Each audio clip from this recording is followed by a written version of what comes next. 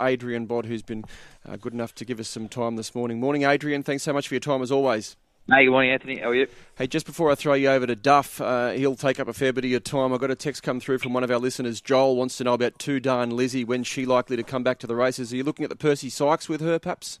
Yeah, that might be a nice long-term goal with her.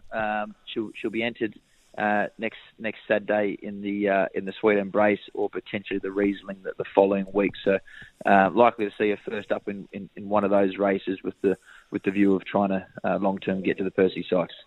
You got these two beautiful 2-year-olds today. Adrian, Espionage, Straight Charge. Talk us about them today. Yeah, both seem in excellent order. Looking forward to them returning. I think they're both high class individuals.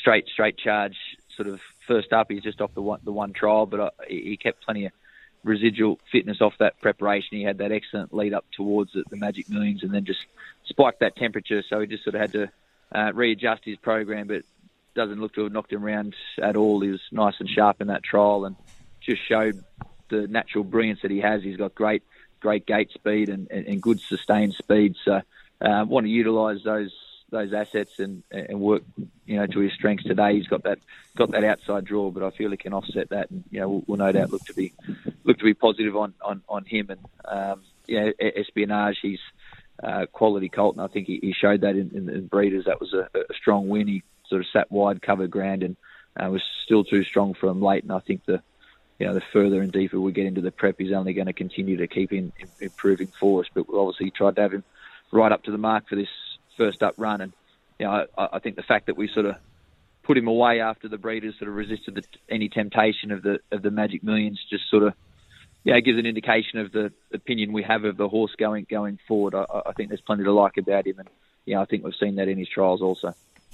He'll just get a little niggle to just keep in touch there early, Espionage, from that draw. Yeah, I'd like to think so. He's got a great turn of foot, so certainly want to look to be sort of preserving that for him. But no doubt, Straight Charge, probably not a horse you want to be giving too much of a margin to either. So he's got the right draw to sort of put him in the race and not be too far off him. And I sort of take a bit of encouragement from that latest trial where he showed good tactical speed and was able to sort of put himself in a position. So I think we've got the right options from that draw. Entente resumes at 1900 in race 5. Yeah, just a long time off, I guess, would be the only concern. He's had plenty of he's had three nice trials, and he's done as much as he can getting to this point. But no doubt he's probably going to improve with a bit of race fitness. So United, he's been freshened since getting the big prize there at the Gold Coast. Yeah, excellent. On that occasion, he seems to be in really good form. I think he's carried that form through from the Gold Coast. Just only had a slight sort of freshen up, and I thought he trialled well for sort of a mid prep sort of trial, and he seems in great shape. So no doubt he's stepping up in grade here, but he seems to have sort of really held that form. He's got the advantage of that residual fitness there. Vranelli in race 6, any first up expectations? I thought he's trialled well. He's come back nicely. He has been a little bit sort of difficult to catch. He probably is sort of getting up to his mark in terms of the ratings, but he does have a good record at this track and distance. How good are you? How's she come on since first up? Yeah, excellent. I sort of thought that was a good, honest effort for her first up. Again, another one that sort of just went through her grades nicely last preparation. It's always going to make it a bit difficult for her these first couple of runs until we can get back to the right conditions for her. So just found it a bit sharp over the 1300 first up, and may just find that the case again this time round. Once she's sort of at a mile and above later in the preparation, I think that's where we're really going to sort of start to see her get back to that form and sort of have the right conditions. Your 3-year-olds in the Hobartville, Gambare, Raffatak and Levampires. What stage are they at? Yeah, I think Gambare and Raffatak, very, very similar sort of profiles, both first up here, likely to improve off the run, and even at this trip may just find them a bit sharp. they'll sort of stakes winners over a mile and 1,800 metres, sort of their respectively last prep. So they've got bigger targets later in the campaign, so expecting some nice improvement off the back of today's runs. Love Ampere is an interesting horse. I've always had a bit of time for him. I thought there was some good form around him there in his first campaign. He seems a bit more seasoned this time round. He won well first up. No doubt he's up in grade here, but the 1,400 metres are much better set up for him. I think he's a nice horse for us going forward. And I guess in terms of the fitness, he's most likely the pick of our three there. Okay. Omni-Man, second up in race 9? Yeah, again, another honest effort for him first up. I know he's a bit of a 1,000-metre specialist there last preparation, but just felt the way how settled he was this time round, and even in that first up run, we may be able to stretch him out that little bit further. 1,100 today, and even sort of 12 in time might be where he's better suited. Just lost a little bit of that sort of sharpness this time round. So, but I think he's open to good improvement off that first up run. And Lady of Camelot, what's the reports? How's she settled in? She on the right leg and all that sort of stuff? She's obviously in the Blue Diamond today and well fancied.